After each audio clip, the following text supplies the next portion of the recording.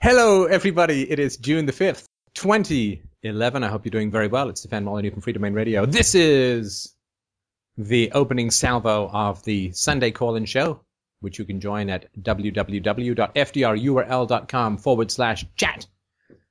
Pretty much anytime around or after 2 to 4 p.m. Eastern Standard Time on Sundays.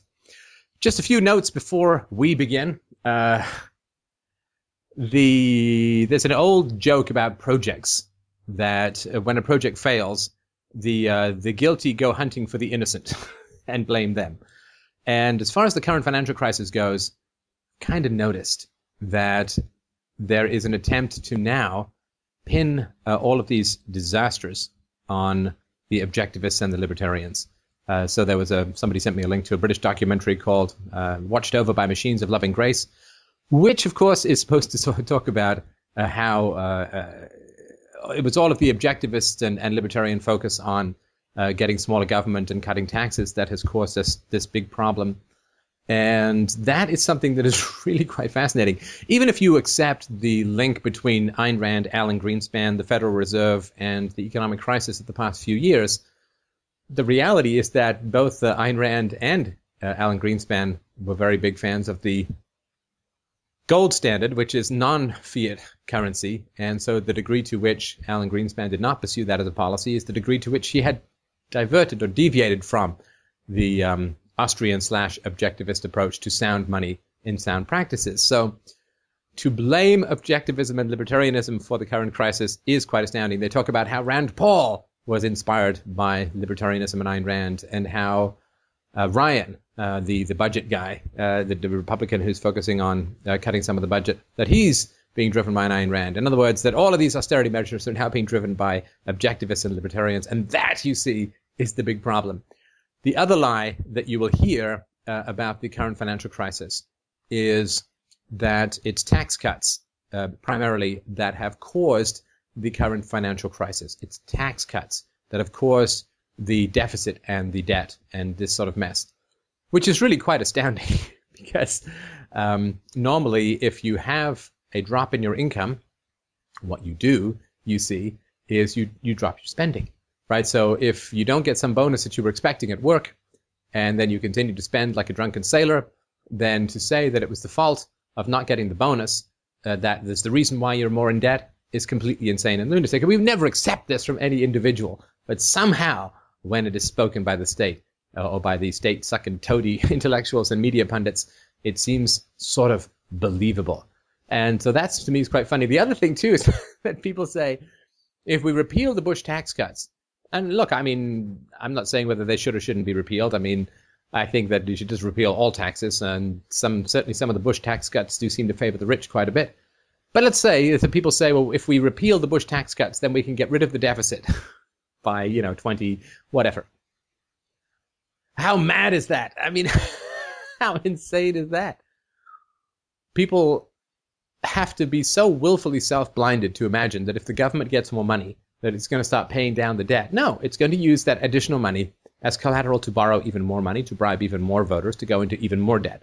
If you give the government more money, then it's going to go more into debt. If you look at how much the government has income has risen since the post-war period, then if additional government income was a way to pay down national debt, then we should have a huge surplus and no deficit, let alone a debt, because the government has many, many times more income than it did in the post-war period. And so giving the government more money is simply a way of giving it collateral to borrow more money. So the idea that if you repeal these tax cuts, you're going to get rid of the deficit, I mean, I don't know, it's so insane. It's just random madness. It's the only word that I can coin for it. And you've got to keep your eyes peeled for that. Now, the other thing that you'll read, which I've been reading a little bit lately as well, is people say, well, what you don't understand, you see, is that taxes are the lowest they've been in years or decades and so on, right? And so they say that taxes are, a few percentage points lower than in the 1950s, and therefore taxes are the lowest they've ever been, with, of course, the implication that taxes need to be raised. Now, oh, my goodness. Again, it takes a truly ideological, brain-warped, anti-intelligent stem of a mind to say this with any kind of seriousness. You see, deficits and debt are taxes. They're just deferred taxes. So when people say that taxes are lower than they've ever been before, without counting the deficit, that's completely insane. It's exactly the same as saying, well, I've cut my cash spending by 2 or 3 percentage points, but my Visa spending has gone up 5 times. So basically, my spending is lower. I mean, you try saying that to your financial advisor, and it's like, no, I've cut my cash spending is down a couple of points, so I'm spending the least I've ever spent. And he's like, well, what about your Visa bills? Oh, I don't know, like $5,000-$10,000 a month, and I can't possibly pay them off. But don't worry, my spending is down. And it's like, oh my God, how do you even talk to people who would say any of this kind of stuff with a straight face? Well, I would argue that the answer is, yeah, just plain can't. So anyway, I just wanted to mention that. Don't forget to go to PorcFest, PORCFest.com to check out. I think you can get some last-minute tickets with my promo code, and I hope to see you there. It's going to be a lot of fun. We've got some I'm involved in some sketches. There's going to be a roast. I'm doing a Q&A session. I'm going to do a barn burner of a Morpheus-style speech, which I've been working on, and I'm really looking forward to. Don't forget to check out also freedomsphoenix.com for the new e-zine that they have produced. It's really, really very impressive.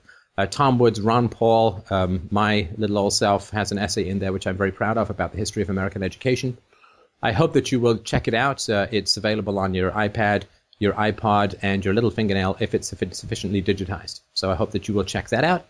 And as always, don't forget, please, to drop by freedomainradio.com to check out podcasts, videos, articles, a great and flourishing board. We're almost at 10,000 members. 10,000 members, which is pretty cool. And you can, of course, also donate for this ad-free, listener-supported philosophical conversation. We just passed last week 6 million video views. We are closing in on 30 million podcast downloads. That is a hot, fat brain injection of concentrated philosophy into the frontal lobes of the world. And if you've been a part of helping drive that success, thank you, thank you, thank you. I like to think that the world thanks you. I particularly and especially like to think that the world in the future will thank you. So I really appreciate your support. That having been said, let's move on with the show. Jamesy James, do we have listeners for the StephBot? We have listeners. I actually have something, if that's okay. Please. So this whole dancing in front of the Jefferson Memorial thing, I certainly felt some ambivalence. When I say some ambivalence, quite a bit of ambivalence around, I don't want to say exactly your praise, but certainly your support of him last week. Right. And I spent some time thinking about it. And I mean, I also saw some people, some of my friends talking about how, they had some problems with it as well. Sure. And I can completely understand that. I think that's a very fair point to bring up. So please go ahead. Yeah. Right. And so there's a question of effectiveness and all this business. The thing that got me the most was when people started using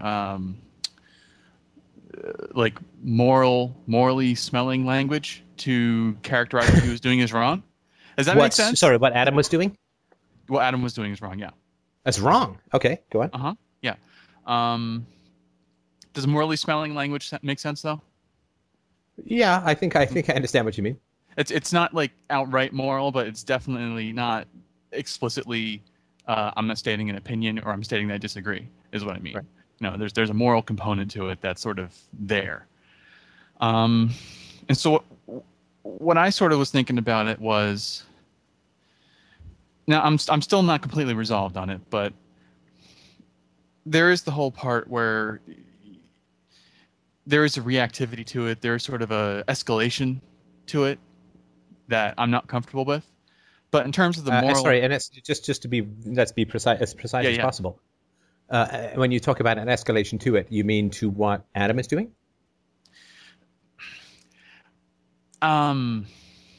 So to be really precise in or try to be really precise in what I'm talking about, when he goes to the memorial after someone else has already been arrested and dances and gets arrested himself. I mean, to me, that's an escalation of in the moment. You know, he's not it's like being escalated against him, and he's going there knowing that that's going to happen. Yes. Does that make sense? Well, I don't think he knew for sure that it was going to happen, but there certainly was indications. I mean, just yesterday, I was talking to Adam last night. Just yesterday, a whole bunch of them went back, and nobody got arrested. Right. No, that's a fair point. That's a fair point. Oh. So, I mean, I did think about it some, and of course, for me, the morality of it is clear. He's not the one doing anything wrong in that situation. Of course, it's the moral context is the cops, you know, and the government, and this insane, you know, having a lot to do with this insane sacred nonsense, people crowing about that. And that's the moral context of the situation. It's a decision of your own whether to go there or not. Would you say that that's an accurate summation? That it's but let's you know, don't pull any punches. Let's get to the core. I think you're dancing around a little bit. Let's get to the core of criticisms, right? So I've said in the past that I don't believe that civil disobedience is going to solve the problem of the state, right? Right. Right. And a lot of people, and I guess myself as well, although I have a hard time sort of saying it, seems like one hell of a contradiction there. Absolutely. Yeah, no, look, I can understand that. And look, I could be wrong. And I'll certainly tell you what my thinking is about it. Is that what Adam did has gotten him a huge amount of exposure. Like I saw him on the Huffington Post. He showed up on the Psychohistory a channel that I'm involved with. And he showed up, he showed up everywhere. And he got, you know, hundreds and hundreds of thousands of hits on his video, which had the name of his show on it. And on his show, he's talking a lot about things that I substantially agree with, you know, which maybe not mean that they're right, but it's certainly stuff that I agree with. So what he did was to publicize his show. I'm not saying that's why he did it. I'm certainly not cynical in that way. But what he did was he got a huge number of people to get interested in his show. And in his show, he talks about a lot of things that I think are very good and very true. And I occasionally will pop up like a gopher on his show to talk about things which I also hope are useful and true. And so as far as getting eyeballs to get to a set of powerful and positive ideas, I think that it was very effective. Now, again, I'm certainly not saying that he did it as a publicity stunt. Of course not. But if it was just like if he did it and didn't film it and didn't publicize it and so on, and it didn't draw more people to the show that he's doing, which I'm tangentially involved in, then I would think it would just be a kind of masochism and so on. But the fact is that he did the mere act of getting arrested for dancing was, you know, in front of a memorial of a guy who used to skinny dip outside the White House and probably enjoyed shaking his boogie fist as well, is so patently ridiculous. It did show the gun in the room, right? I mean, I talk about showing the gun in the room, and Adam went out and showed the gun in the room. So I don't think that it's a huge contradiction. I don't believe that civil disobedience is the way to solve the problem of the state in the long run, for sure. But I also believe that getting people exposed to the gun in the room and getting people exposed to Adam's show and to a smaller degree what I'm doing is a positive thing. And so, yeah, that's my approach. You know, again, it may be wrong. I may have miscalculated. I may be, you know, a brazen hussy media whore. I don't know. But that's sort of the approach that I'm taking. Right. Now that makes sense. That makes sense. And to be fair, I did sort of think of a lot of that. Although I phrased it more in, if you'll excuse the expression, you don't shit where you eat. Because you're getting yeah. But look, I think this is very consistent with what I talked about many years ago with the Ron Paul supporters, which is I have arguments that say there's another approach around self-knowledge and personal relationships that is going to free us in the long run.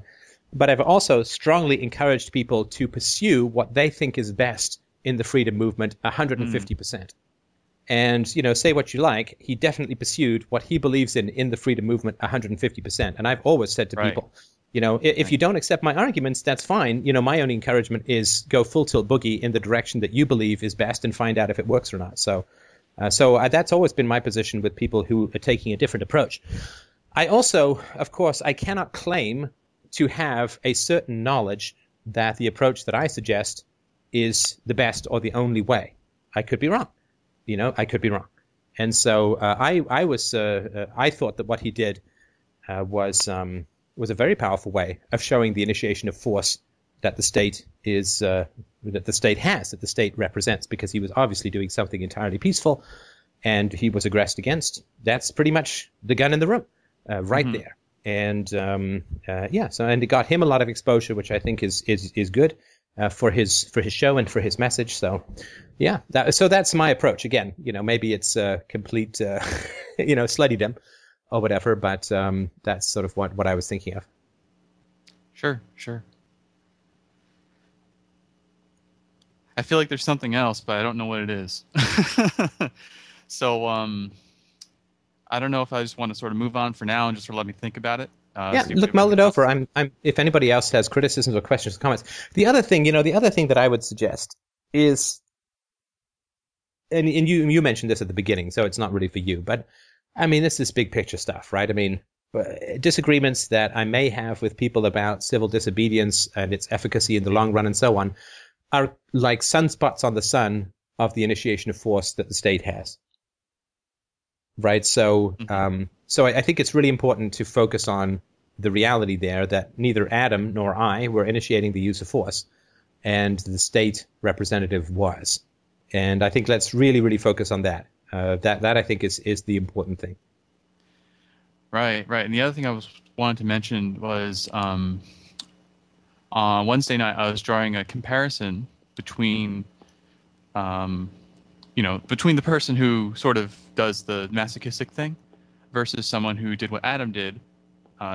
So that's separation. And when someone stands up to a parent who's not treating their child well or abusing their child or neglecting their child, whatnot, as I did once this past week, that's on the same side to me as what Adam's is doing in terms of like bringing the heat on yourself. And I think a lot of people have a problem with that. Look, there's no question that action that is takeable by an individual raises the stakes for being a freedom advocate, for being a anti-violence advocate. I think that's what it is. I think that's what it was. That little and people will, bit. Yeah, and people will. I mean, people and look. I mean. People will look to find ways to avoid personal action because it is so provocative and volatile, and they'll look for, there's an inconsistency here, and I'm going to focus on that, or maybe there's a contradiction there, I'm going to focus on that. And it's not that that's not a fair thing to do, but I think we also need to be in the big picture. I agree with, 90% of what Adam talks about, and he probably agrees with 90% of what I talk about. Mm-hmm. And that's a heck of a lot higher than the average person in the world. And so there are differences between what Adam and I believe, and I don't think that they're fundamental moral differences at all. I think that they are differences of strategy, so to speak. And I don't believe that differences of strategy should be divisive among groups. If we're all looking for the non-initiation of force as a general principle, fantastic. I don't believe that differences in strategy should be that which divides us. I think differences in ethics, oppositions in ethics should be, and I think reasonably divisive. But I think that differences in strategy are not grounds for divisiveness. Right. And I just want to sort of sit on that point.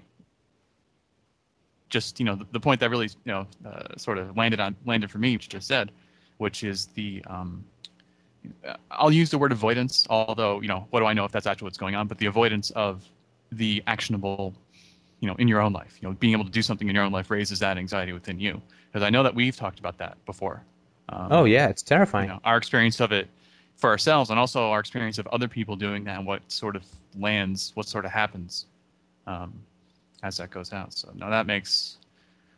I'm pretty sure that was a little bit. I still need to process it, but that makes a lot of sense to me. And people who say do X, they like do X to live your values. People will, I think, naturally, and I don't think it's a bad thing. I mean, they will automatically say, is this person living his or her values, right?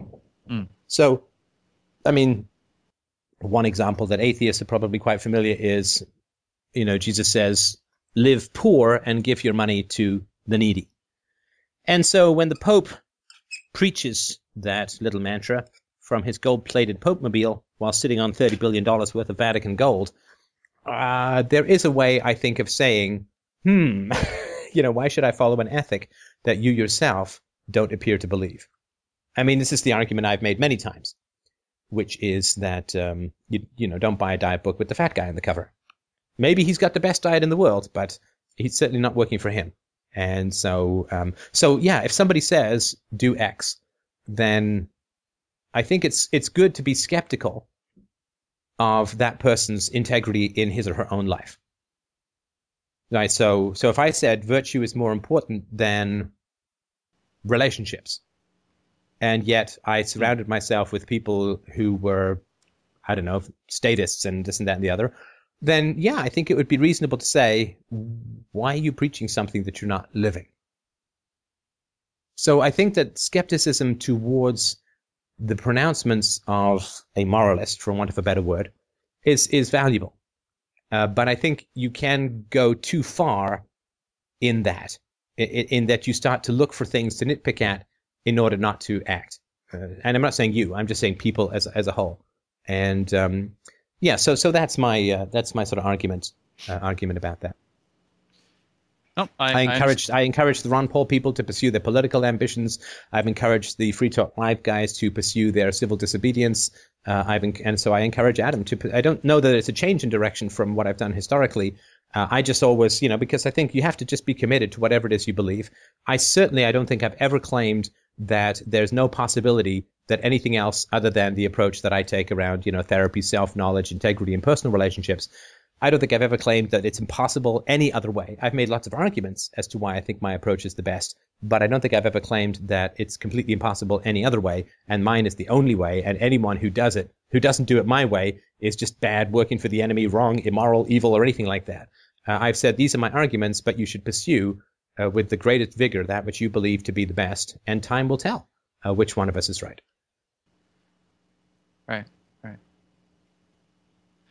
Yeah, and I would just sort of like to extend vicariously, I guess, an invitation to people who maybe have this issue. Just come on, have a conversation. I mean, yeah. Listen, I could be wrong. I mean, I may be motivated by, I'm happy. I enjoy the time that I spend with Adam on television. Max Kaiser and I have differences of opinions about a large number of things, I'm sure, but we agree on a lot. And I've given him a venue through my show, which is, of course, less valuable, I think, than him giving me a half an hour almost on his show to talk about voluntarism. So yeah, I mean, if I can't interact with people who don't agree with me 100%, then I'm never going to meet any new people. I mean, clearly, right? Because new people are simply not. You can't download my podcast unless you've listened to them all. It's like, well, wait a minute, and agree with them all. I mean, that wouldn't make any sense, right? So yeah, I believe that an overlap of shared values is very important, and I think that a shared goal is important. But I think that a divergence in strategies is not a reason for a split between friends. Yeah, I don't really have anything to argue. The only thing is just the devil's advocate objection came to mind. Yeah. Where people don't, at least I haven't seen anybody literally say this, and maybe that's what they're saying in effect, but I haven't seen anyone literally say that you have to agree with them 100%. That who has to agree with who 100%? Sorry, that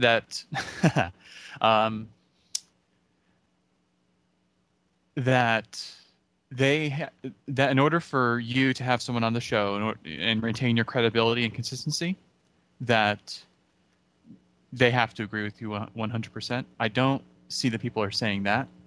Right. What they're saying is Steph is not a fan, does not believe that civil disobedience is the effective way to change the world, and here he is saying to somebody, "Good job on your civil disobedience." Yeah, I mean, look, I completely understand that. I completely understand that, but to me, it's a more nuanced argument than I've never said don't do civil disobedience, right? I've never said don't vote for Ron Paul. I've said here are the arguments against it, but if if you don't accept my arguments, which of course everyone's free to accept or reject them or find them not compelling, then go vote for Ron Paul. Go do your thing. Adam is well aware of my position on this, and he's choosing the civil disobedience route. So my argument is go for it.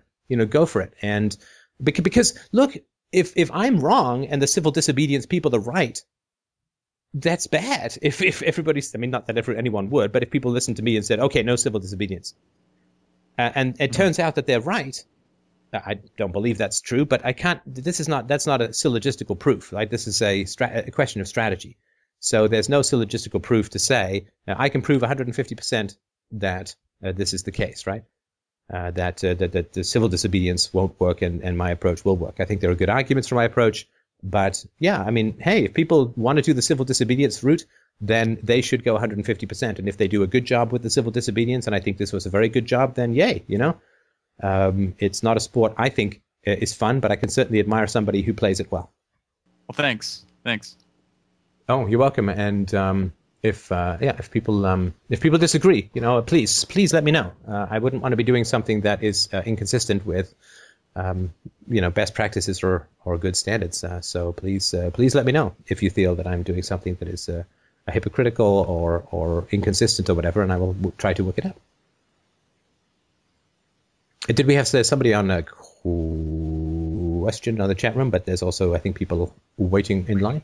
We have several people on the call. Sounds like someone unmuted. Hey, I'm hearing an echo. Hello, can you hear me? Hi, I can. Hi.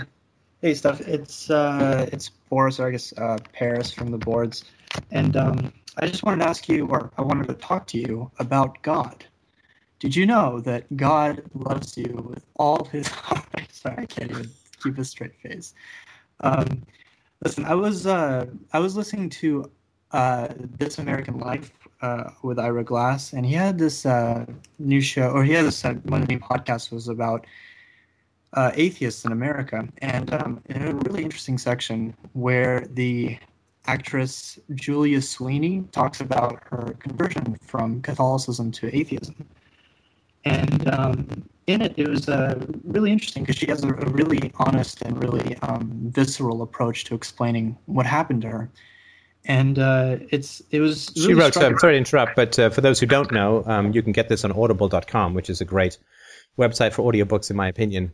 She wrote it. I've listened to her audiobook called Letting Go of God, which is, I think, quite good. So, sorry, go on. Yeah, no, it's really interesting. She's very honest and she's very sweet, and you really can side with her. And it's interesting because she comes from a Catholic background, and it's kind of hard for most atheists to really empathize with what it's like to be really embedded in a religious group. And it got me thinking a little bit about the emotional and psychological dynamics that go on inside of a church group. And it led me to a conclusion that I found rather interesting, and I wanted to get your take on it. The conclusion is God is just the fool's attempt to find self-love in a cold and hostile world. So if you look at the nature of God, it's he's all loving, he's all kind, he's watches over you, and I mean this is the nice people's God, not the Old Testament God, right?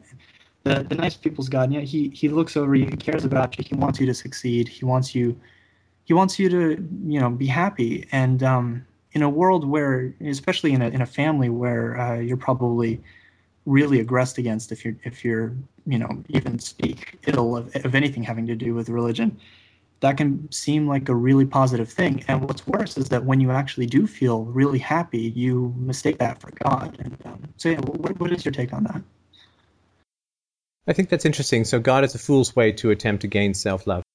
First of all, I have trouble referring to religious people generically as fools, just because there's so much indoctrination in religiosity. It's sort of like saying that Soviet citizens in 1960 were really bad Austrian economists. Well, they hadn't had exposure to Austrian economics, and they would suffer significant punishment or ostracism should they question the Marxist orthodoxy of the economics that they would study under the Stalinist Russian tyranny. So I have a tough time calling people fools who have suffered from an enormous amount of indoctrination. So people who are statists, they have suffered from an enormous amount of indoctrination. So I wouldn't say that it's a fool's attempt. Now, I also believe, though, that with the internet, information is so quickly and easily available that you really have to work, in a sense, to avoid information that is contrary to your worldview. I think that, I was thinking the other day, what's one of the reasons why Free Domain Radio listeners are so intelligent? Well, I think it's partly because we have been exposed to endless amounts of information that contradict what we accept as the truth. And this is not the case if you are born into a religious community and stay mostly in that religious community and mostly reference the Bible and mostly read stuff that is friendly to your religious community and mostly watch preachers who are friendly to your religious community. You don't run into opposing worldviews in any substantive way. But if you're a philosopher, we all start as programmed, state and God bots, right? State bots and God bots. And so to reject those two delusions means that you have to really fight your way free of these ensnaring and enveloping folds of airless dogma. And that very process, that very activity, that very fighting for your freedom and for your independence produces a stronger and smarter people. To be exposed to an opposing worldview and to integrate it and to find the flaws in it, it just is going to make you smarter. And so I think that people aren't fools for being religious, but if they don't pursue any information that contradicts their education or their indoctrination or whatever, then I think that they become progressively more foolish and avoidant. We can't help but avoid hearing or being exposed to endless arguments that are opposed to what we know is the truth. But that is very different for other people who are more in the mainstream. So I wouldn't call them dumb, first of all. As far as self-love goes, there seems to be pretty significant psychological evidence that God is, a person's idea of God is strongly related to his own personality. So people who are raised in more aggressive environments tend to favor the Old Testament eye for an eye, punitive Jehovah, Thunderbolt, Zeus-style God, whereas people who are raised in more peaceful or perhaps even manipulative environments tend to focus on the gentle Lamb Jesus and so on. And of course, the Bible, as an evolved instrument of social control, has room for everyone. Everyone can go on the ark and find what it is that they want. So I'm not sure that it's someone's desire to find self-love, because some people use religion as a form of self-flagellation. Think of Martin Luther whipping himself in the 16th century, and you get a sense of what's going on with that. So some people, but I think what happens is that God is a projection of the unconscious, and I talk about this more in my free book, Against the Gods. And so I hope that you'll have a look at that. But it seems to me very clear that people project their own unconscious onto the clouds and onto the sky and onto the cross and call it a deity. And the unconscious has so much in common with God that it's, to me, a pretty open and shut case as to where concepts of gods come from. But I certainly think that there is a reflection of the individual in the projection of God, but I'm not sure it's always about self-love. Yeah, I'd agree, and I think you're right about the fool thing. I would probably call them fools if they're in their 30s or 40s and they really haven't looked at the opposition, because at that point it's probably self-medication. But definitely younger people. One interesting thing that I noticed from the podcast, which by the way I really recommend everyone listen to, because it really gets you into the mindset of what it's like to come from the other side, and it's kind of heartbreaking, actually, just the things that she went through. But I just noticed that if you approach it from, especially with the kind Christians, if you approach it from an emotional standpoint, that that it's that they're always referencing God as a source of love, and to be able to say that from psychological self-evaluation and from therapy, you can start developing a stronger connection with yourself, and God is not needed, just like Copernicus said when introducing I think it was the heliocentric solar system. God is not needed, and same thing psychologically. Right. No, I think that's very true. But I also think that, of course, there's a lot of money in religion, and that's not something that people who are specialized in that field are going to want to give up without a fight. So you have a false belief that is highly profitable, much like statism. So I think there's an economic incentive as well that is. And of course, there is, one of the reasons I think that religion is still so necessary for so many people is because philosophers haven't done a good enough job of explaining and focusing on secular ethics. And of course, I've taken my best crack at that. Well, I guess my best at the time. There may be another better one down the road. But, why should children do what their parents say? Well, that's a very important question. And we were just went to the local Bread and Honey Festival with some friends we have here who we've met through Free Domain Radio, and they have two absolutely delightful daughters, and I think they're just a great family. And we had that conversation, I think, the first or second time we sort of sat down together, which is, why should my kids listen to me and obey me? It's a big question. And I think that UPB helps a lot with that sort of stuff. And so I think that if thinkers can work more to give parents better tools to communicate with their children about virtue, then you'll need less Santa and God, right? You'll need less Santa won't bring you presents and God will put you in hell in order to get children to obey. Cool. Well, thank you very much, and I'll post the link to the Ira Glass interview in the chat. So. Oh, please do. Yeah, I appreciate that. Awesome. All right, and don't forget to unmute while you ask your question, and if you could mute when I answer, that would be excellent.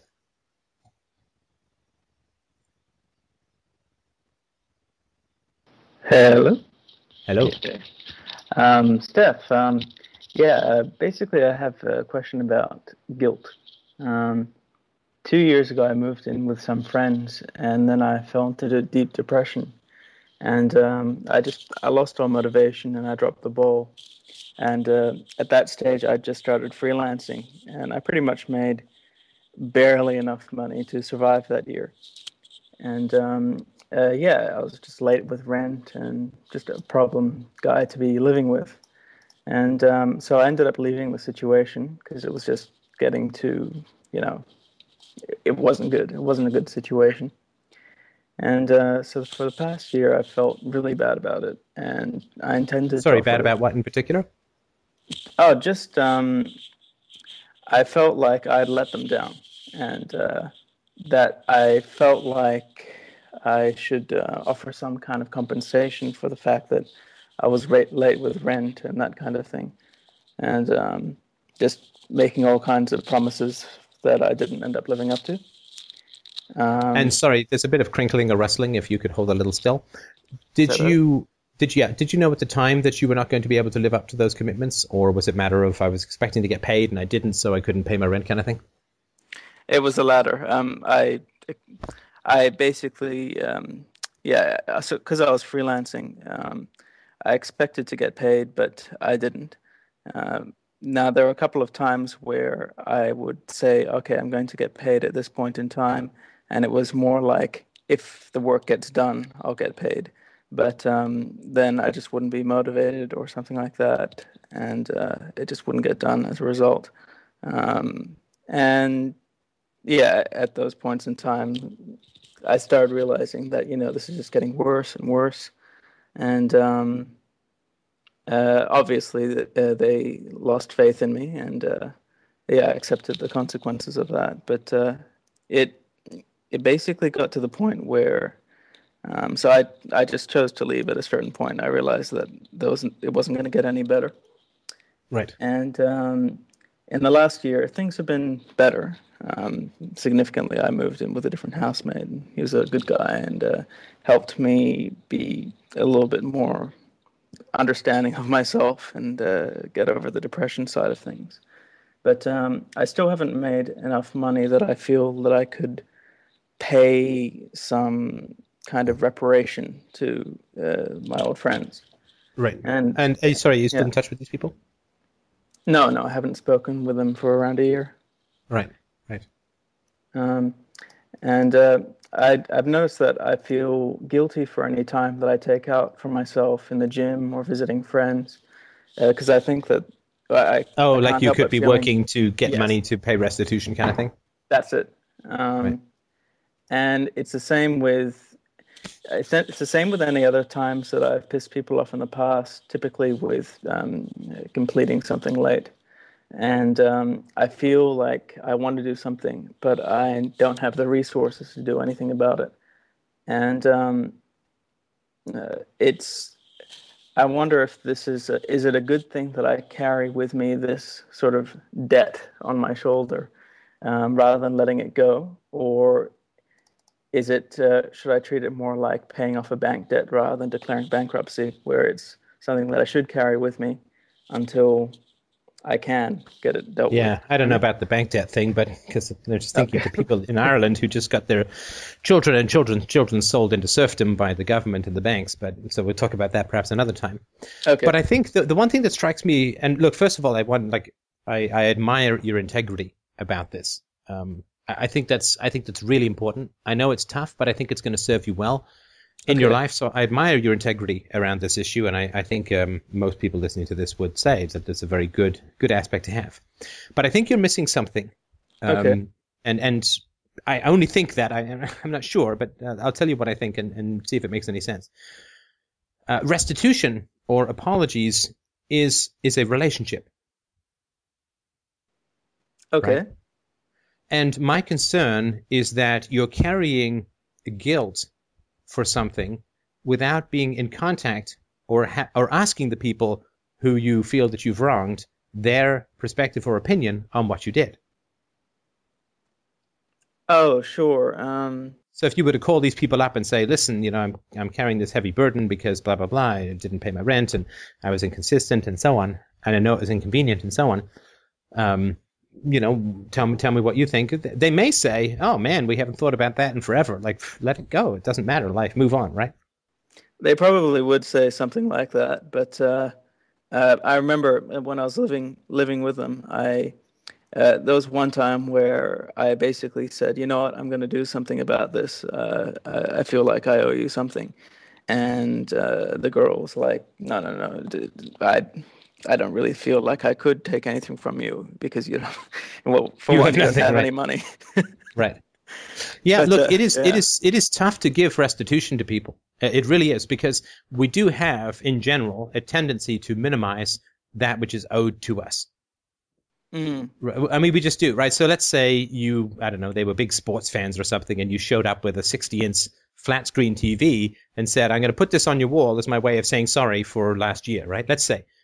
I mean, I can almost guarantee you that what they'd be like is, dude, are you crazy? Like, no, don't.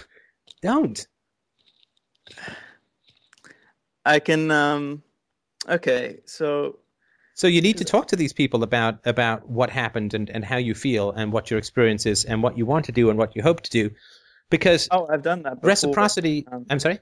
I've spoken to them before a couple of times, but I felt kind of like I wanted to. I felt like they didn't really care about words at that point because, well, I mean, no, but I've I mean made now. so many I'm talking about now. No, I'm talking about now. If assuming you have some capacity to just Sure. say, look, hopefully face to face, but sit down and say, look, I feel guilty. I feel like I want to make stuff up to you guys. Look, it may be something as simple as we'd like to be friends with you again, and maybe you can take us all out for a night on the town. Which will cost you maybe $200-300, right? Sure. Maybe that would be, maybe they miss you more than they miss your restitution. I think it's during the course of this year. I also I realized I didn't particularly have that much in common with them either, but it was more my failure as a housemate than as a friend that was an issue to me. So I felt So it's not like, that you want to be friends with them or anything no, at the no, moment, at I least, don't right? particularly want to be friends with them. Right. But just I feel like it's the right thing to do, just to clean up behind me, so that I don't have this feeling of. I want to look back at my life and say, you know what, I handled these situations well. Yeah, at the with end of the honor day. and all that. I appreciate that. I think that's going to serve you well. Something just popped into my mind around this that I think it was last year. I'll try to keep this story brief, God help me. But when I first came to Canada, I lived in Whitby and I was in grade 8, and then I went to Toronto and they put me back in grade 6 for 2 really dull years. And I was in grade 6, and there was a woman, a girl, of course, at the time, who was a year younger than I was, and we were friends, and we played Monopoly together, and we went to the playgrounds together, and we walked around together. She's a really, really nice girl. Mm. And at one point, I just remember this so vividly. I was leaning up against the chain link fence. That sounds like the beginning of a very young young blues song. There I was leaning up against the fence, and my landlady comes and says, "You got your rent money yet, sucker?" And this girl came up and said, "I want to go steady with you." Mm. Now, I didn't know what she was talking about. I honestly didn't. I had no idea. Go steady. Is that a town? Is that a ride? Is that a game? I don't know what that is, right? So I was too shy to cross-examine her about her colonial meaning of the word. So I just sort of fumbled and whatever. And we stayed friends for some time. I think she then moved away. Anyway, so this woman, she contacted me last year. Oh, wow. Yeah, she contacted me. And I said to her, listen, name, I owe you an apology. Because, I thought about that. Okay, like months later after she'd moved away, and I don't think she moved away because I didn't go steady. I'm just kidding. But months later, I was like, I found out what it meant, and I was like, oh, man, she must have felt terrible. I mean, how tough is that to go and ask some boy to go steady with you, and for him to not say yes and not say no, but just seem like he doesn't understand, right? Do you have a more intelligent friend I could ask about this? She may have thought, right? But anyway, so I did. I said, look, I owe you an apology because, when you were this age and I was this age, you asked me this and I didn't know what you meant and, and all that. And she, I barely remember, it doesn't matter and so on, right? So, things that I've thought about over the years, I don't know if she was telling the truth. Maybe it mattered, maybe it didn't, but I was certainly happy to say it. But having the conversation with people is really important when it comes to restitution. Now, maybe they don't want stuff, right? Maybe there's no stuff that they want, and that's fine. Then you can say, listen, do you have a favorite charity I could donate X amount of money to?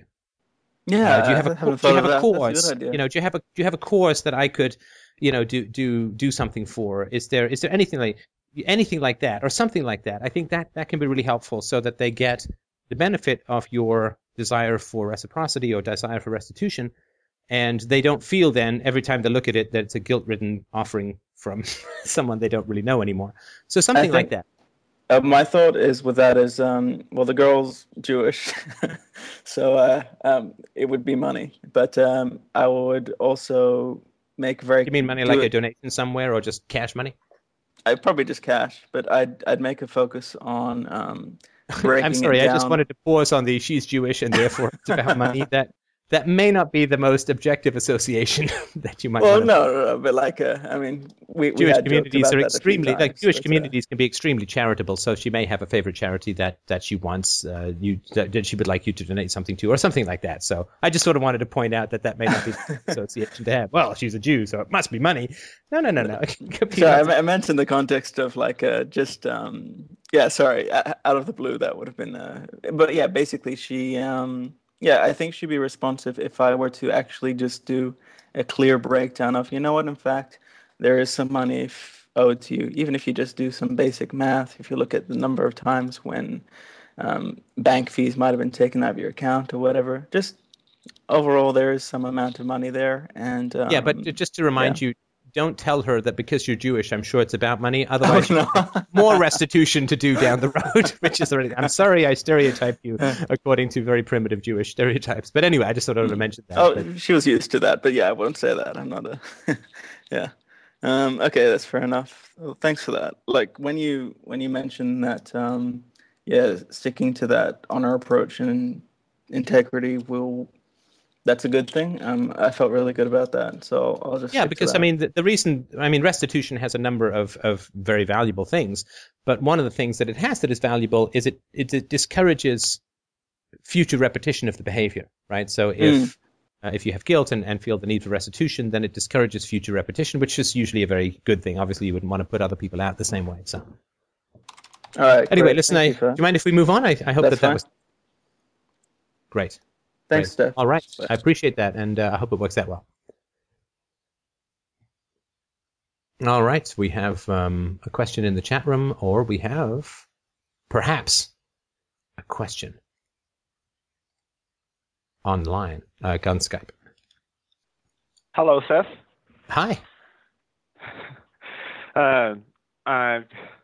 Okay. I've got something that I could ask you for for feedback. Basically, I wrote something this week about an event that happened in the past that I have some regret. Yes, I read that. Yeah. Oh, okay. You read it. Okay. I did. And okay. And writing that, I tried really hard not to be, self-attacky or guilting myself. So maybe I could just post it in the chat for people who hadn't read it. Just one. Yeah, this is you. You were, if I remember rightly, correct me where I'm wrong, that you were a summer camp counselor, and there were, was it two girls who were fighting, or a girl and a boy? Yeah, two sisters were Two fighting. sisters. They were fist fighting, like punching each other, and Yeah. you pulled them apart, and you felt that you may have held the girl's wrist too tightly. Is that right?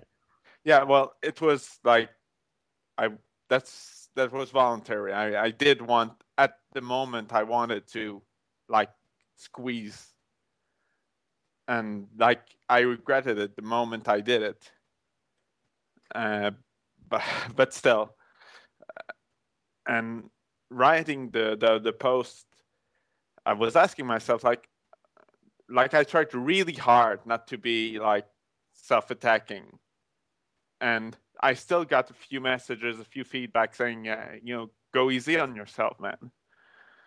So I just wanted to ask you, basically, like, am I being too harsh on myself? Am I being fair or too soft? Well, I think that that's an attempt to frame an emotional self-exploration that is, I think, a way of avoiding the actual feelings. Right? Because if you're going to try and say, like, when I say framing, what I mean is, so let's say you feel sad, and then you sort of say, okay, well, is this too sad? Is this appropriate? Is this inappropriate? You're judging your emotion rather than experiencing your emotion. You're sort of jumping out of it and taking a photograph of it rather than sitting with it, so to speak. Yeah. So when you think of the incident that occurred, what are the feelings that come up for you? Not the judgment, and I know you talked about some of those, but what are the feelings that come up for you when you think of this incident? Yeah, I mean, I feel guilt and regret. I would categorize those more as judgments than feelings. Okay. So try it again. You mean when I think about the incident, or at the moment of the incident? When you think about it. I don't have anything else than, regret and trying to justify it, but yeah, not justify it, but trying to put into the circumstances. Right, which it's again a way of jumping out of it and trying to justify it. And usually what that means is that the emotion is very difficult for us, right? So when we judge it morally, or we try to frame it, it's usually because, in my amateur opinion, it's usually because we find the emotion itself unbearable. Really? And Well, I don't feel it as unbearable. Like, Okay, so what's the emotion then? there's, wow. It's tough, right? No, and I Yeah. appreciate that. And I mean, you don't have to do this now. My suggestion would be that you have to self-knowledge it has to be judgment-free in order for you to get to the truth. I mean, I'm fine for moral judgments about certain things, right? External things, right? You know, some guy strangles a puppy. That's a bad thing to do, right? I've got no problem with that. But when it comes to self-knowledge, moralizing is usually the opposite of helpful, particularly when our first impulse is to moralize. I did bad. I did good. That was great. That was immoral. That was right. Because that is it's a way of jumping over the feelings to come to a conclusion rather than exploring the feelings, which I think is right. So, I mean, to take a silly example, right? So some guy smokes marijuana every day and he's like, I'm a stupid loser for smoking marijuana every day. It's a stupid thing to do, he says to himself or whatever, right? I just got to stop.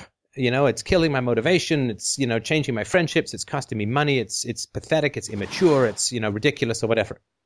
Mm-hmm. Well, that doesn't help him with why he's smoking marijuana, right? Right. That's just a finger wagging put down about what he's doing. And it doesn't, moral judgments don't gain you any knowledge about motives. And that's fine, I think, in certain situations. But when it comes to oneself, knowing the real motives is the key to freedom. Otherwise, you're just lecturing and nagging yourself and not truly understanding yourself. Right.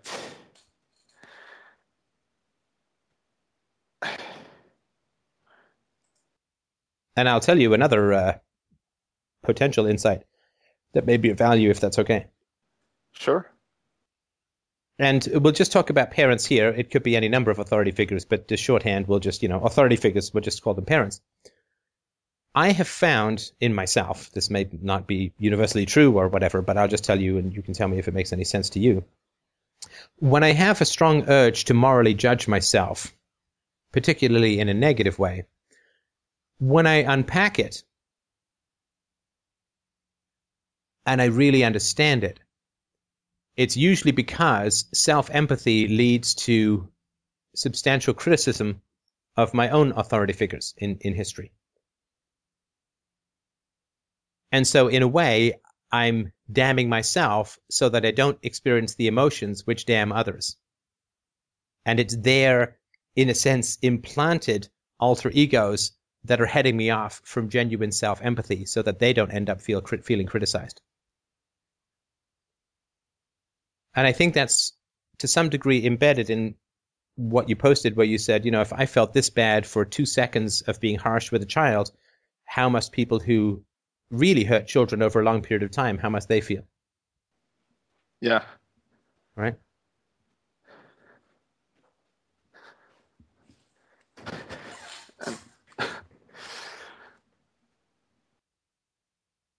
And so if you don't judge yourself, but rather experience the emotions, then I think you can experience how different you are from people that you've known who've hurt children in the past. I mean, when I accidentally bump Isabella, she has this ninja cat-like ability to, be right behind you. She was like literally into 2 seconds. She teleported in a silent way from one side of the room to the other. And you suddenly turn around, and it's like when you're carrying groceries, the cat is always trying to curl up against your feet. So, it hasn't happened a lot, but, a couple of times I've sort of turned around and bumped her, like I've taken a step and bumped her with my knee or something. And it's like, not enough to hurt her, but, she's obviously startled and she's upset. And I'm like, oh, I feel so sorry. That's purely accidental. And it's very rare, but it's like, oh my God, I'm so sorry that I did something that caused you some harm. It's if I'm changing her diaper, right? I mean, and seeing her naked body or whatever, thinking of people who put children, sometimes even as young as this, over their knee and spank them. I mean, it's completely unthinkable, and it helps me to sort of get a sense of the gulf, the gulf between myself and people who've, you know, hurt children in that kind of way, and not sort of done it and felt like, oh my God, that was a bad thing. I've really got to not do that again, and got the help that they need and so on, but have, you know, hardened their self-justifications and decided to continue this as a self-righteous course of virtuous action. I mean, it's a different planet, in my opinion, right? So it could be that the reason that you would judge it is so that you don't experience the horror of what it is to hurt or frighten a child, even in a situation where there's fistfights and going on, which, you know, I mean, it's not like you just sort of walked up to a kid and whacked them in the head, right? I mean, this is a situation of extreme stress and extreme duress, and of course, you were not historically prepared for this kind of stuff in any way, shape, or form. So I think to try and not do that, and to say, okay, let's pretend that there's nothing wrong with what I did. How do I feel about what I did? Because I also believe that the stored up regret of people who hurt children shows up in a family somewhere, and it often shows up in the most sensitive person. So you may be experiencing an avoidance of stored regret from others that they have not themselves experienced, right? I remember reading somewhere that nothing has a greater impact on a person than the unlived life of his or her parents, in particular his or her mother. And if the unlived life is a life of virtue and improvement, then that, I think, can be a great challenge emotionally.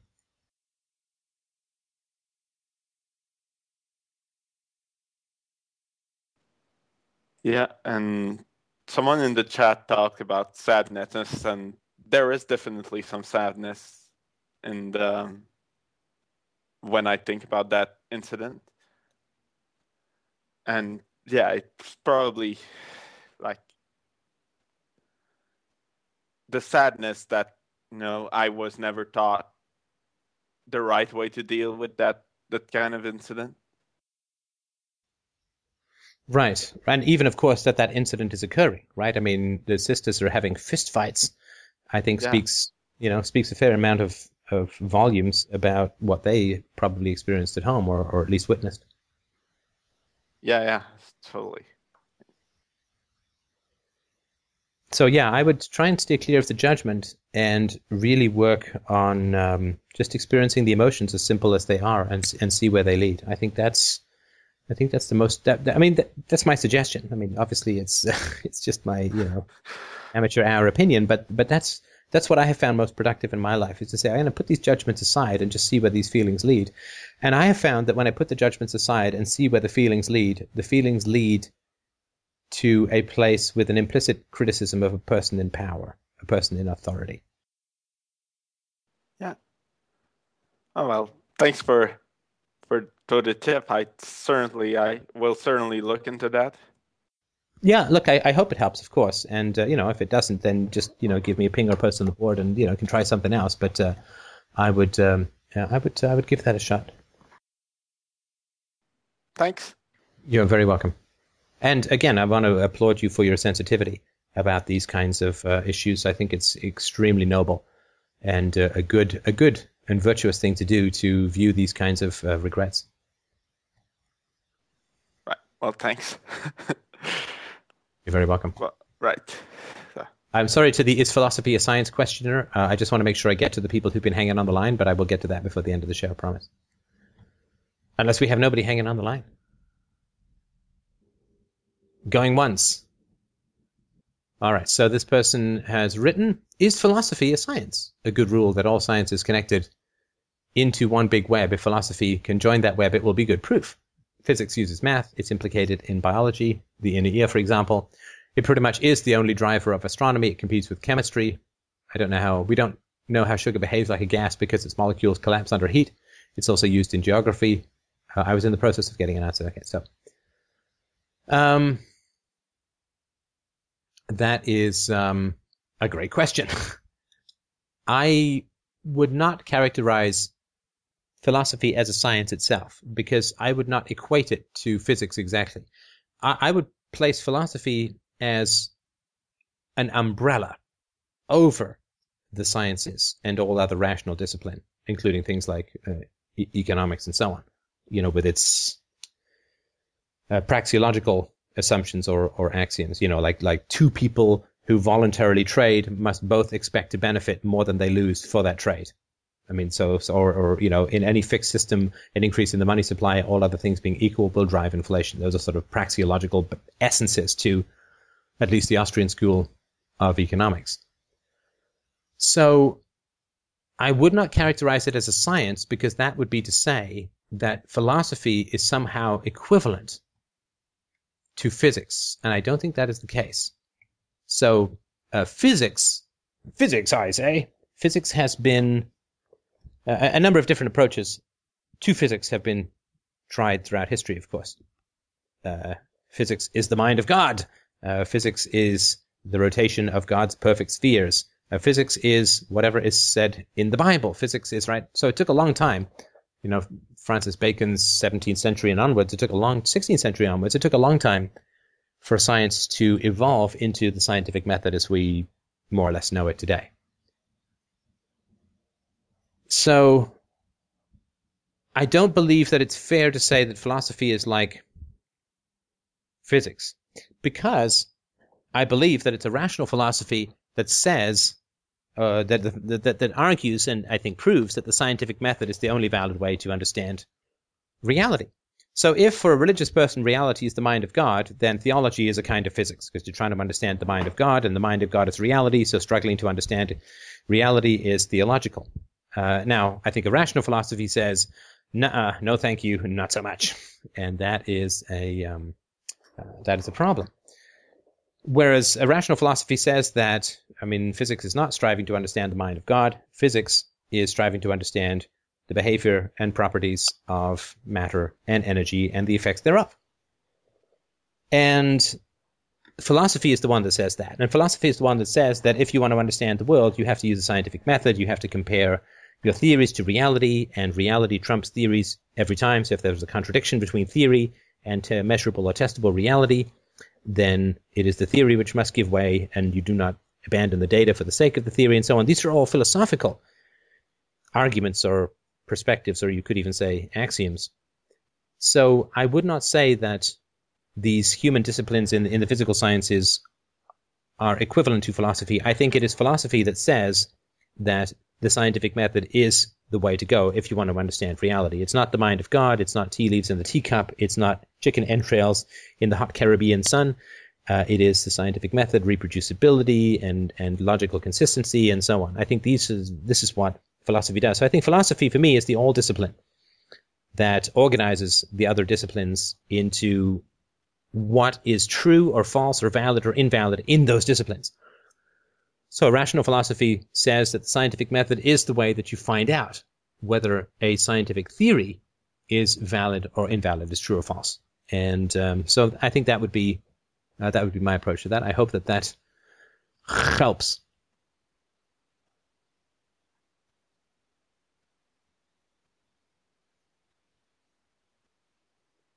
And we have somebody else. Hello. Hello. Hi, Steph. How are you doing? I'm very well. How are you? I'm great. So my friends and I are thinking of starting a magazine revolving around well-being, personal growth, and relationships. And I was just wondering, do you have any advice about how to go about this, like how to make it as successful as possible? I probably have some ideas. If you think they would be helpful, I can shoot a few past you. Yes, I'd be glad to hear your opinion. Well, first of all, congratulations. I think that's very cool. It's very entrepreneurial. Thanks. It's very helpful. Obviously, good mental health, good physical health, they're all things that contribute to the virtue and happiness and benevolence of the world. So I first of all wanted to just say that's thrilling and exciting. And congratulations. You sent me an email about this too, right? And I think I suggested that we call in. So Yes. So good for you and good for your friends. I think that's very exciting. And you can't lose with that kind of project. So I just wanted to say that up front. Yay, good for you. Good Thank you very much. Go sister. Anyway, so don't ever use that phrase in the magazine because it will sound too dated. Well, I guess the first question is that I would ask for any sort of media thing is who's your audience? Mainly university students. We're trying to start on campus because that's the best way to get funding for now. And university students is a pretty generic term, right? There are millions of them throughout North America. So what more specifically would you be focusing on? We haven't really thought about that, actually. Basically, we've been just asking random people what they think about if we started a magazine like this, like would they read it? And we've had positive feedback from that. Right. Okay. So, my suggestion would be, look, I say this as a guy who started podcasting with very little idea of his audience. So, please, this is hard-won knowledge. But when you start a venture like this, I think the great challenge is that you're going to have to produce something, and only then are you going to get feedback on it. Okay. Right. So it's like a TV show, right? You shoot the pilot, and then I guess with TVs they have test audiences or whatever, right? But eventually you push it out onto the TV. And then you start getting feedback. Or like a movie, I guess, right? So a movie, you finish the movie, and then you go and get criticism of it. And by then it's too late to change the movie, right? Right. And so my suggestion would be to, get just a few sample articles together, or even outlines or drafts of articles, or a bunch of different articles.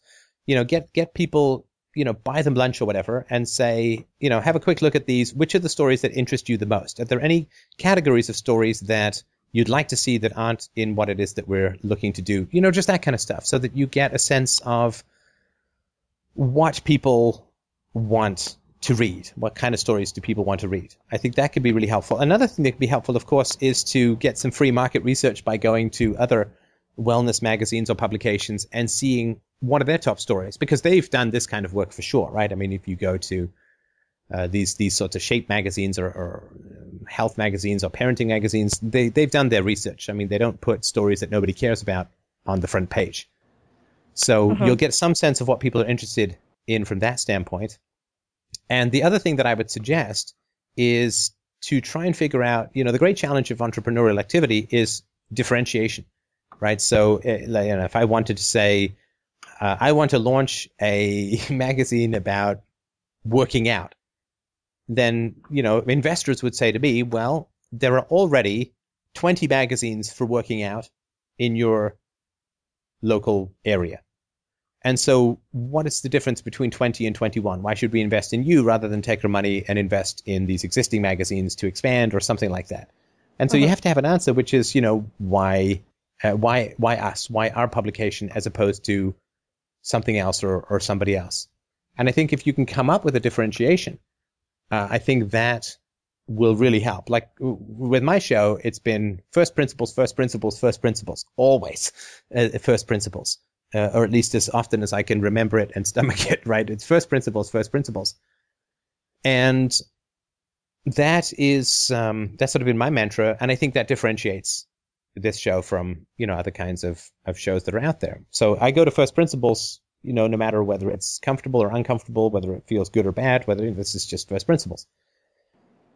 And so I think it's important if you're the only free wellness magazine on campus, that's a little easier. But even then, you're still competing with every other magazine or publication that people can pick up. And there's lots of free stuff, of course. People get free subscriptions to magazines on campuses. There are free newspapers everywhere. There's websites on their iPods or iPads. So you've got a lot of competition when it comes to getting eyeballs. And I think the challenge would be to come up with some sort of mission statement or some sort of, it seems sort of cheesy, but I really think it can be helpful in making decisions to have a plan.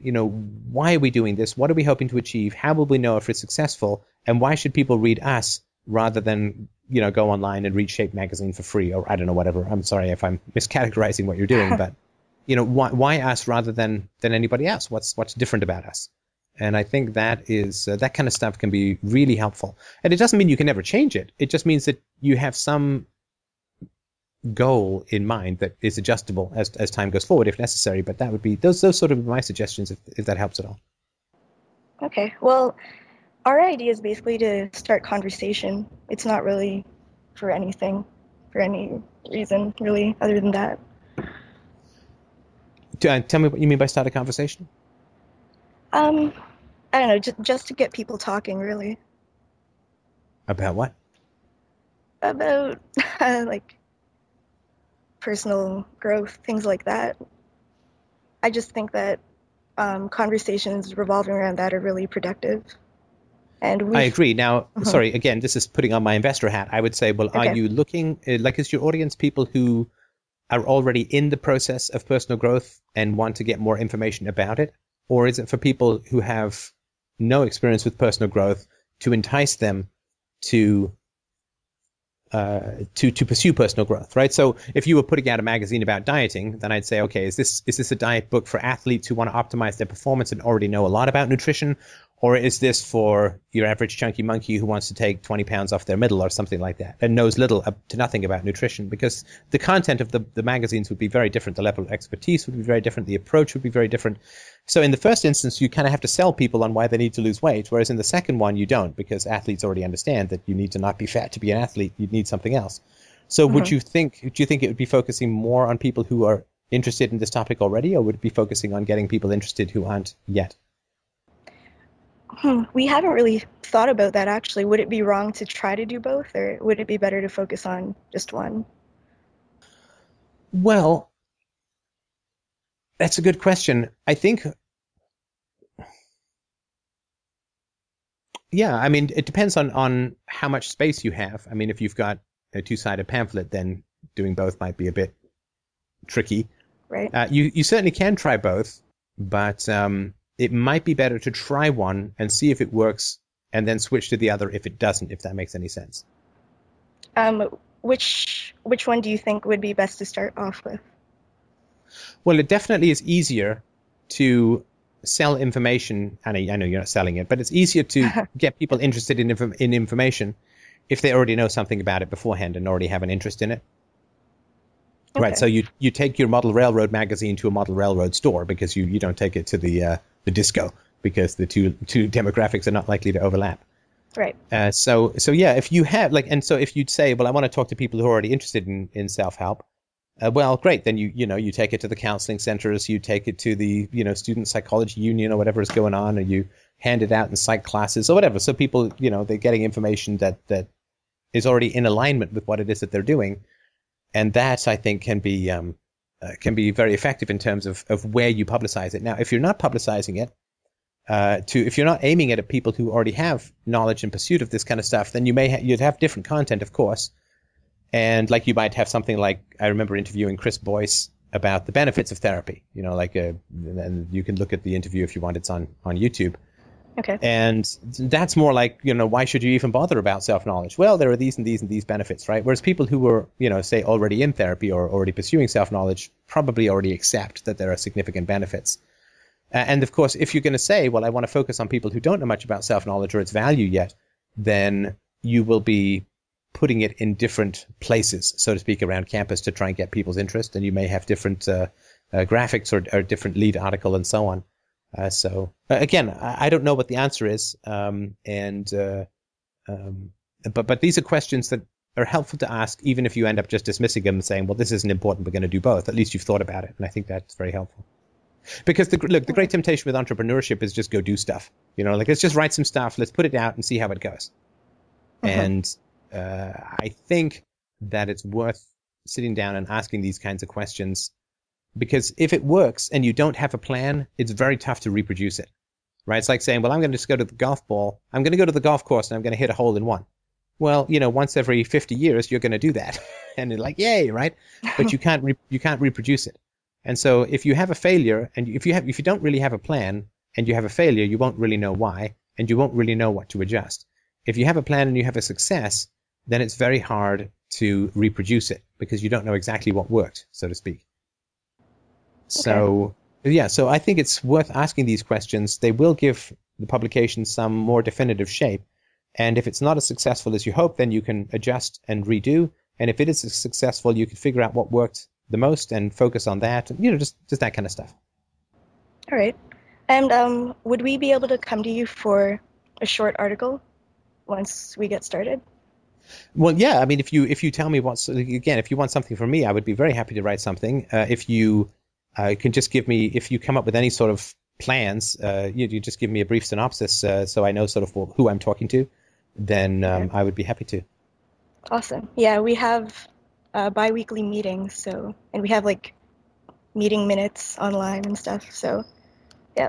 Well, yeah, if you I'll could get just back do to me a you. quick favor to just summarize where, what kind of audience you're talking to and so on, I would be certainly happy to contribute something. Okay. Thank you very much. You're very welcome, and best of luck. Best of luck. I say these things not because I want you to have less fun doing it, but because I want the fun you have to be more sustainable. So I hope that they're helpful. Yeah, it was. Thank you very much. You're very welcome. Good luck with it. Okay. Thanks. Hi, Steph. I spoke just before. Is it all right for me to speak again, or is there someone else who'd like to speak? I don't know. Do we have somebody else, James? Oh, I think James may have drifted off. Go for it. Yeah, my question's about empathy. Basically, I was reading up about it on Wikipedia the other day because I always figured that I had it, but by looking at the definitions of it, they were all different and they were all kind of vague as well. Right. Some of them were as simple as stepping into another person's shoes, and some of them were empathy is intellectual, so you have to take on someone else's worldview and understand how they're thinking, and that's fine, I can do that. Sometimes they say you can pick up other people's feelings in a conversation, and yeah, I've had that too. But I was kind of left with the impression that only true empathy is when you actually imagine yourself like physically inhabiting the body of the other person, seeing things as they do, and genuinely feeling things as they do, which seems like some kind of, I don't know, brain-stealing superpower or something. But is that, and if that's possible, is that something that it should be aimed for, or is that just is that not it? Like, what is it? What's the boundary of what empathy is and what it isn't? It's a great question. I love it when I get the Vaseline-soaked curveballs. That's a great question. All right, if you could just mute because we're getting your. Sure. Sounds like a mouse is attacking your inner ear, but it's. I mean, I've talked about this before, so I'll just touch on it briefly. Empathy to me is differentiated from sympathy. So there's a belief that some people have the belief that if you understand the causes of somebody's behavior, you will always sympathize with that behavior. To a ridiculous extreme, it's like if you could see Hitler being beaten every day for his childhood and molested and God knows whatever else happened to that monster, then you will have more sympathy for him and you will give him the love that he needs or the sympathy that he needs, and he will be a better person and so on. And I'm not of that particular opinion. I'm not of that particular opinion. And I think there's lots of good evidence as to why that is not, that is sentimental rather than a scientific or accurate or wise perspective to have. So I differentiate empathy from sympathy in that you can empathize with someone while still being afraid of them. So if some crazy guy is trying to pick a fight with you in the bar, you will feel afraid and angry and your fight and flight mechanism will kick in. But you're not happy. You don't sympathize with his desire to pick a fight with you. You empathize with that desire. And I think that's an important differentiator because a lot of times when people mean empathy, they mean sympathy. And I think that's really, really important to differentiate. So many years ago, I was involved in a film promoting the desire for women to feel safe walking around at night. And women who are walking in the dark at night and some mouth-breathing guy is slinking up behind them, then they're going to feel nervous because they feel that there may be some ill intent behind what he's doing. And that is sympathy. Sorry, that's empathy without sympathy. So I sort of differentiate these two. I don't believe that it's possible to get into somebody else's head and feel what they feel. I don't think that that's, you say it's a mind meld, and maybe that's some sort of fusion, I don't know. But I don't think it's possible to get into somebody else's head and feel what they feel. I think that's not quite the same as empathy. I think that's something quite different, and that seems to me a dissolution of the rational boundaries of the personality to too significant or too much a degree. And I think it's a kind of fantasy. I think people who genuinely believe, well, I feel what other people feel, they may be a bit grandiose about their capacity for empathy. So, and they may be projecting, right, that they feel something and therefore the other people feel something. So no, I don't think that's the definition of empathy. I think that empathy to me would be something like an accurate emotional comprehension of somebody else's emotional state or intentions, something like that. So if somebody wants to do you harm and you think that they want to help you, then that's not being empathetic. And if somebody wants to do you good and you perceive that they want to do you harm, that is not being empathetic. That is being locked in your own history or emotional baggage or whatever. So I think if you accurately understand or you accurately experience in a secondhand way somebody else's emotional experience or intention, I think that's a good sense of empathy. So empathy is, sort of like language, right? So if I speak Mandarin and someone comes up and says, I want to strangle you, then I'm going to experience, negative emotions, let's say.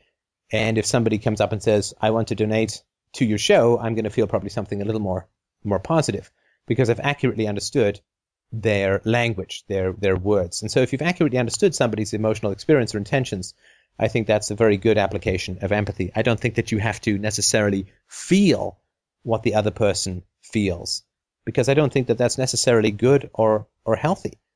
So if somebody feels a great and irrational anger towards you, I don't think that you want to feel a great and irrational anger towards yourself or a great and irrational anger towards somebody else. You want to feel that their anger is great and irrational.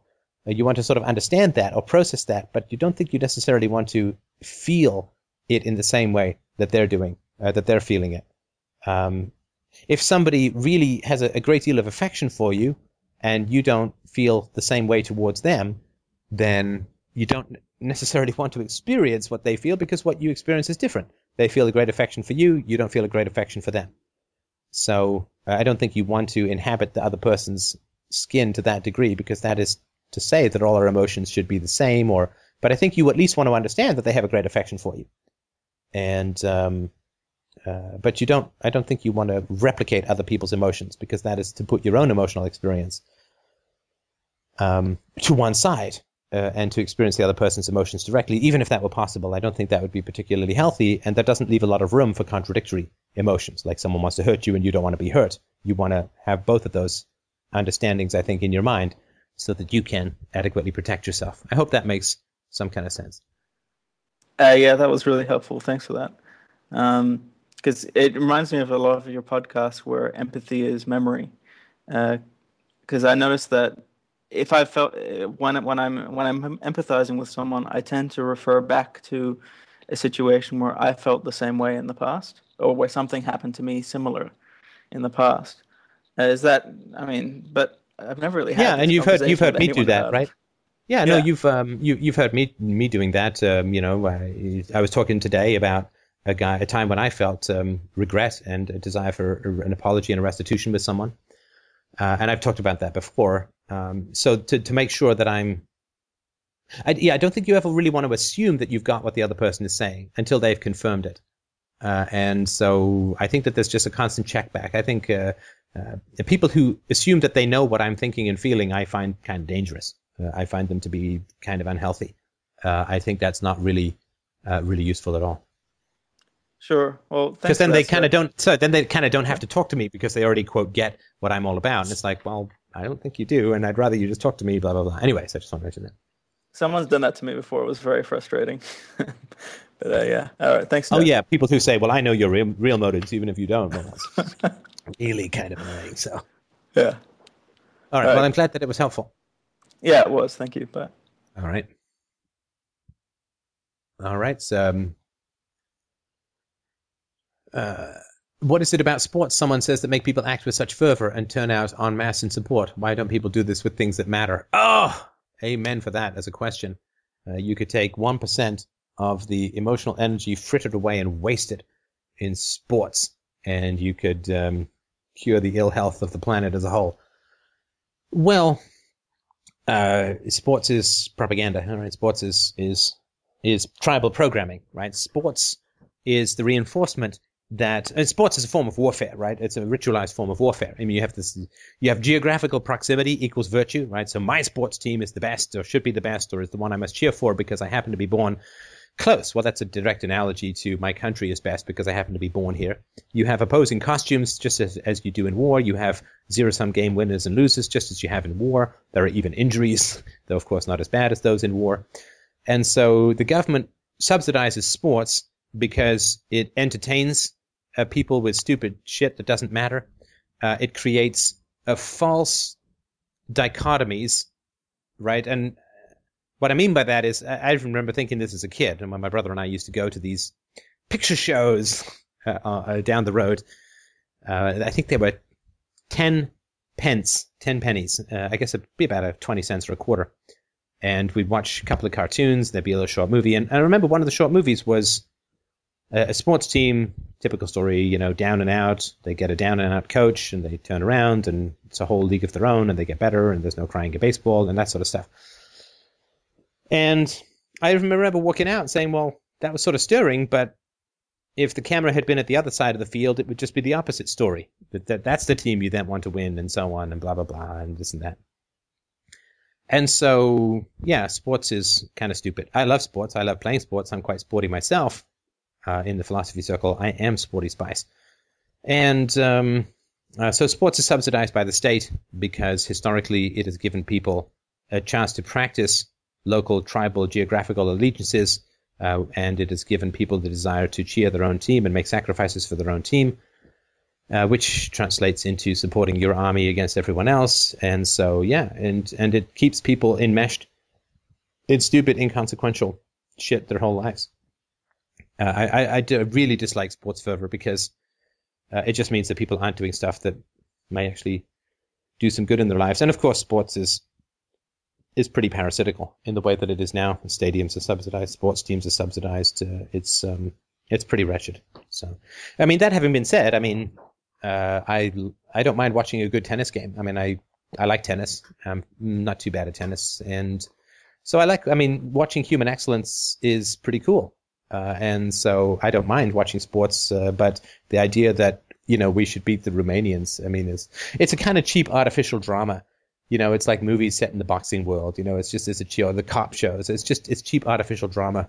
And I think that people would be better off talking to each other about truth and virtue and things that really matter rather than, spending all afternoon not talking to each other in front of a TV set. And it's addictive. There's no question it's addictive. So it follows the same pattern of addiction, the highs and the lows. It's a gambling addiction because sports is a form of gambling where you don't even get to put your cards down, right? Because whether people win or lose has a lot to do with accident and circumstance and this and that.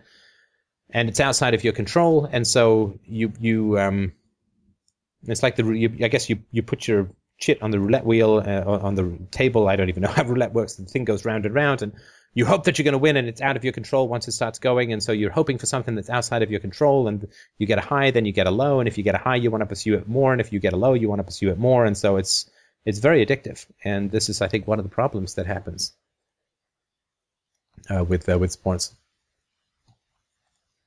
Let's see here. How will free speech be guaranteed in any system? Any property, common or private, is controlled by someone so that someone can censor anybody who he wants. Could you censor someone showing holes in your theories? The same goes for commonly held media. This is a general secretary. There is a general secretary, a chairman, a leader of the party that runs a show and gets rid of just trolls, or if he gets corrupted, everyone who disagrees with him. Well, look, I mean, you've got to be very precise, I think, about what censorship means.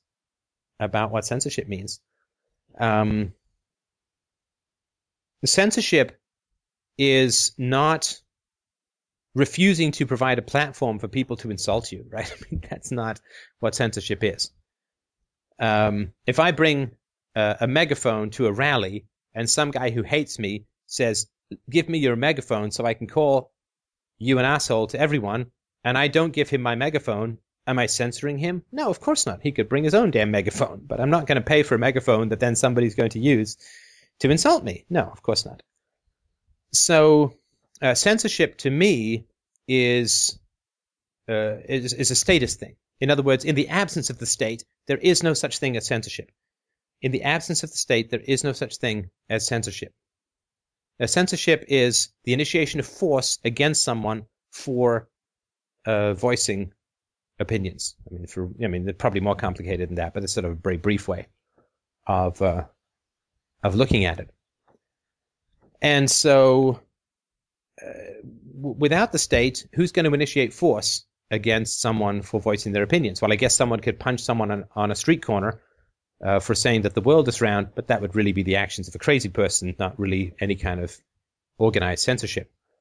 So censorship is, like Solzhenitsyn ended up with 10 years in the Gulag because he wrote critically of the army to a friend of his.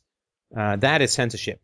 And that is immensely evil. It is the initiation of force for the expression of an opinion. And, of course, the punishments that Solzhenitsyn received were just savage beyond imagination. And although if you want to get them, he does talk about them extensively in the Gulag Archipelago. So the initiation of force against somebody for the expression of an opinion is a status thing almost exclusively. And I don't think you want to equate that with I don't want to work hard to create a forum or a chat room where people come in and say stupid, insulting stuff, right? I mean, it's not the same as censorship at all. That is an exercise of property, right? So if I invite a friend over for dinner and he brings a friend who starts yelling insults at me and I say, listen, you're going to leave my house now because you're just like a rude, nasty person. Am I censoring him? No, of course not. I'm not initiating force against him. I'm exercising my property rights. And so I think that's perfectly fine. Now, of course, if I start censoring people who, and I think this is more interesting in terms of what you're saying, if I start censoring people who are poking legitimate holes in my theories, well, I can do that. And what's wrong with that? I'm not initiating force against anyone whatsoever. I'm not going to say that that's acting with the greatest integrity. Of course it isn't. But if somebody finds, some massive hole in one of my arguments, and I then just ban that person, then I'm still not initiating force against them because it's my server. I'm paying for it through the kindness of donators. And I'm still not initiating force against them. I'm just removing them from my property. And that would be the equivalent of somebody who comes to my dinner, comes to my house for a dinner, brings a friend, and that friend then pokes a hole in one of my theories, and I say, well, that's it. You're going to have to leave. Well, I'm still not initiating force against him. I'm simply exercising my property rights. So that would not be censorship.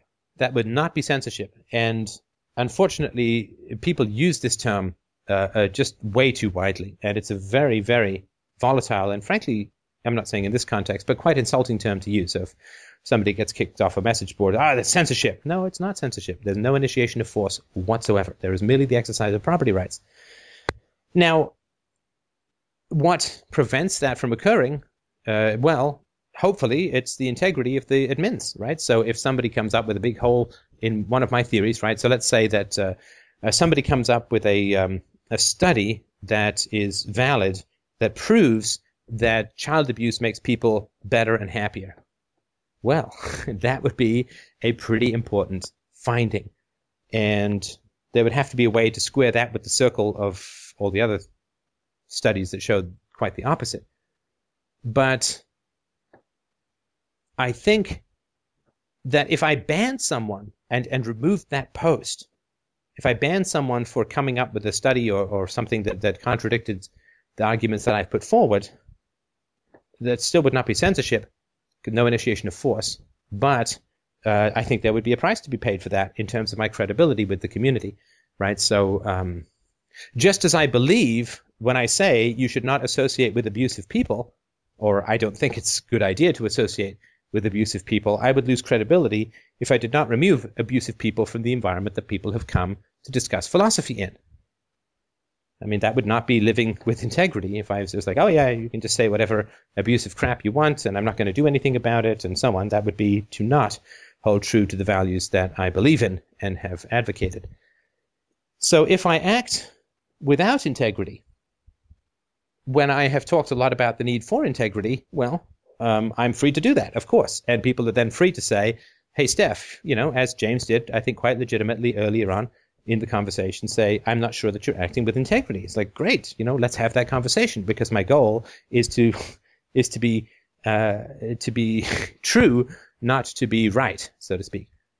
And so those are great. They're great comments, great questions. If I'd have said, "Oh, James, you're breaking up," and cut him off or whatever, then yeah, I think people would legitimately say, "Well, Steph is not responding to a legitimate criticism and a fair criticism in a reasonable and rational way." There would be a price to be paid for that, and I think that price would be very fair and very just. So I hope that helps. Oh yeah, since James is controlling the call, I would I would be the one who would be banned, and then I would be censored. Censored, I tell you. It's all part of my plan. It is all part of my plan. Hey, I see what you did there. It's not your plan, it's mine. That's right. I empathize with your evil. Just a comment I had earlier. Just a throwaway comment, sort of, but I think empathy is really confused, especially in popular society. I'm just reminded of, like, on Star Trek, they have the Beta Zeds, which are empaths, and every time they're all feeling the other people's emotions, and like, even like Bill Clinton's thing, "I feel your pain," that sort of thing. So it gets really confused with something else entirely not having to do with empathy, but that people call it empathy. And what's that, do you think? Can you expand on that? Oh, I don't know if I have a word for it. It may be more than one. Maybe more than one. Bullshit. That's a word. No. I'd have to think about that. I mean, they call it empathy, but at least in the case of Star Trek, it was overacting. Right. I mean, when it came to the political thing, I mean, it's just empty words. I mean, because you don't actually feel the pain. Yeah, I don't have anything. Maybe someone in the chat has a suggestion. Yeah, I mean, the Bill Clinton's "I feel your pain" kind of thing, his dewy-eyed Bubba magic, as I think Dennis Miller put it. It's it's very powerful.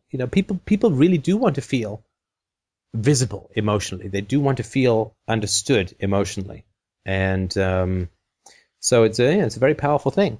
And who was he up against? Bob Dole. I mean, I think again, not to quote everyone else, like. Yeah. Kate Fillion said Bob Dole could no more emote than he could fly, and I think that was sort of a great way of putting it. It is very powerful, but because it is very powerful, no, it was Bush. Sorry. It is very dangerous, right? I mean, you can get a lot of manipulation out of that, right? So people who want to control you will, give the love bomb or the "we get it, we really understand, we know, we blah blah blah," right? Yeah, like I remember, this is going to sound kind of stupid, of course, right? But I remember standing with Izzy in a mall watching that kind of ferret-faced guy who does those slap chop commercials, with that little microphone off to one side. I can't remember his name anyway. Anyway.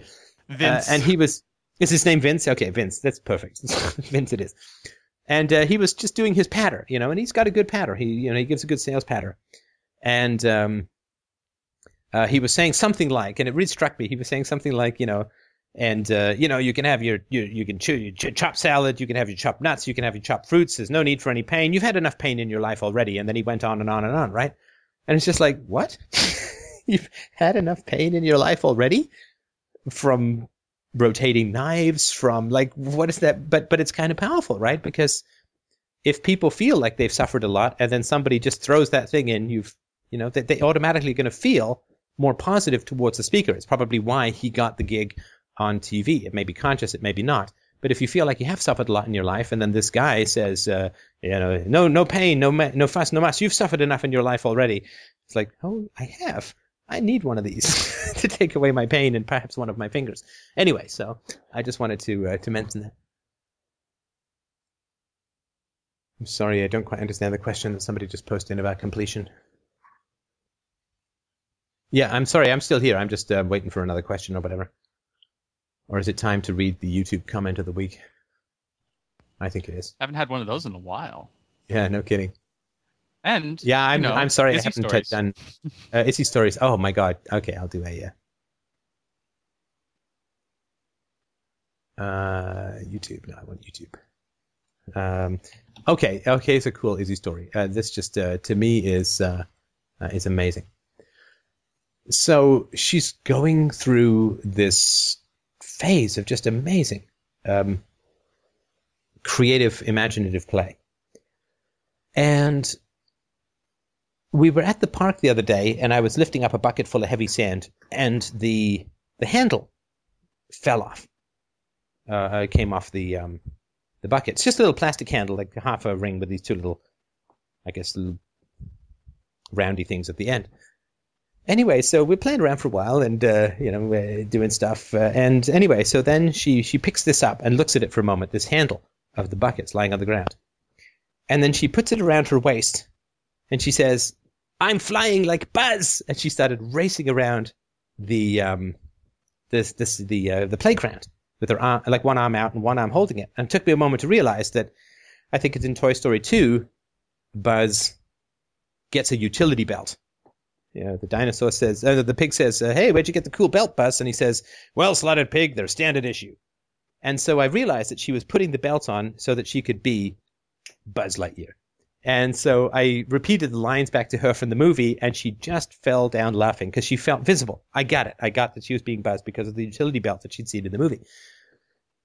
And then she was climbing up. There's a series of I guess, levels. It sounds like Kramer. Levels in the play center, and they have these holes drilled in them, I guess, so that the water drains away from them. And so she took this she took this bucket handle. She was climbing up these levels, and then she put the one end of the bucket handle into the hole, and she pulled it out, and she says, "I caught a fish for Dada." It's like, fantastic. I'll take some fish. I like a fish. And I thought that was really cool. And then she after we did the fishing for a while, because we saw people fishing recently. So after we did the fishing for a while, she then she stood up and she started raking it along the bars at the top of the playground. And she says, "Dada, I'm playing xylophone." Although she didn't quite. Xylophone's still a bit of a tough word. And so she was it was a musical instrument, and she was playing. And I just thought, like, this was all in the space of a few minutes. These three, to me, very imaginative ways of playing with a broken bucket handle. So it sort of makes you wonder why you buy toys at all when you could just find bits of garbage and they would just, be all kind of excited by all of that sort of stuff. So anyway, that's the Issy story of the day, which I thought was just, she's just too delightful for words. Because we have another few minutes if anybody else has any thoughts. Well, we actually also started on time today, which is early for our track record. So shocking, beyond shocking. So we're actually at the length of a show, average show lately. So the only thing I would mention is anything that's coming up. Barbecue appearances, anything like that, the cruise? Yes, as far as the barbecue goes, we're going to actually hold it on the Saturday afternoon at the hotel. We've got barbecue stuff set up there. It's roomier because I think it's just going to be too many people for the house. And also, it's going to give Izzy a chance to have her nap, which is sort of around the barbecue time. It is 7897 McLaughlin Road, McLaughlin Road. So you should go there. And I believe it's officially starting at 3. It goes from 3 p.m. to 11 p.m. 3 p.m. to 11 p.m. James, you're doing a Wednesday night show? Yes. It's been something I've been thinking about for a while, so I'm doing a Wednesday night free-for-all kind of show, and people want to come by and call in, feel free. I will be at Libertopia, San Diego, California, October 21st to 23rd. I'm the MC, so it's going to be all staff all the time. I think it's going to be entertaining. I'm also, of course, going to be speaking. And you also should check out lfnyc.com because on the 10th of September 2011, I will be speaking in New York City. And I believe I'll be headlining with Bruce Springsteen at Massey Hall. No, something similar to that. So you can go to there and please sign up and come and see. There's going to be lots and lots of great speakers. Tom Woods, Mike Church, Jack Hunter, Adam Kokesh, Gary Franchi, and other people who I'm vaguely familiar with. And a guy named Maine South, which is an odd name. No, sorry, that's where it's at. So I hope that you will come and check that out. Do a lot to support. Listen, I mean, people are having a tough time with some of the libertarian gatherings this year because the economy is tough and so on. So obviously, you need to eat, you need to have a roof over your head. But if you can help out people like that, I think that would be great. Oh yeah, I have Kindle books, so you can go to fdrurl.com/Kindle, fdrurl.com/Kindle, and you can get the books for your reader. I'm afraid I couldn't make them free. That's not allowed, but I did put them as the cheapest human possible price, which is 99 cents. So I hope that you will pick those up, and I hope that you will enjoy them. And of course, if your device has the ability to read PDFs, you can get them for free from the Free Domain Radio website. And sorry, the new website is taking a while to get going, but we're going to get back on the case. I do believe. If competition is such a reliable matter, how could the U.S. government grow? Instead, we should have seen a global shrinking of government to U.S. size because people free from authoritarian countries, they try to start to mimic more successful policies. Well, that is a good question that I would sort of answer by saying, okay, so let's say that the lions get the best food in a zoo. It's like saying, well, why don't all the animals go to the lion's cage to get the food? Well, because they're in a cage, right? It's really, really hard to leave a country. It's really, really hard to get to another country. Some of it is statism, some of it is culture. So there are language barriers if you want to go to another country. There are immigration issues. There are transferring money issues. There's continuing to have to pay tax in your old country issues. There are significant barriers to moving to another country. This is less true in the EU. And of course, I mean, this is not to mention the fact that, friends and family and schools and all of this sort of stuff, the communities are all local. So it's a big deal. Things have to be pretty bad for people to leave the country. There is some of that happening.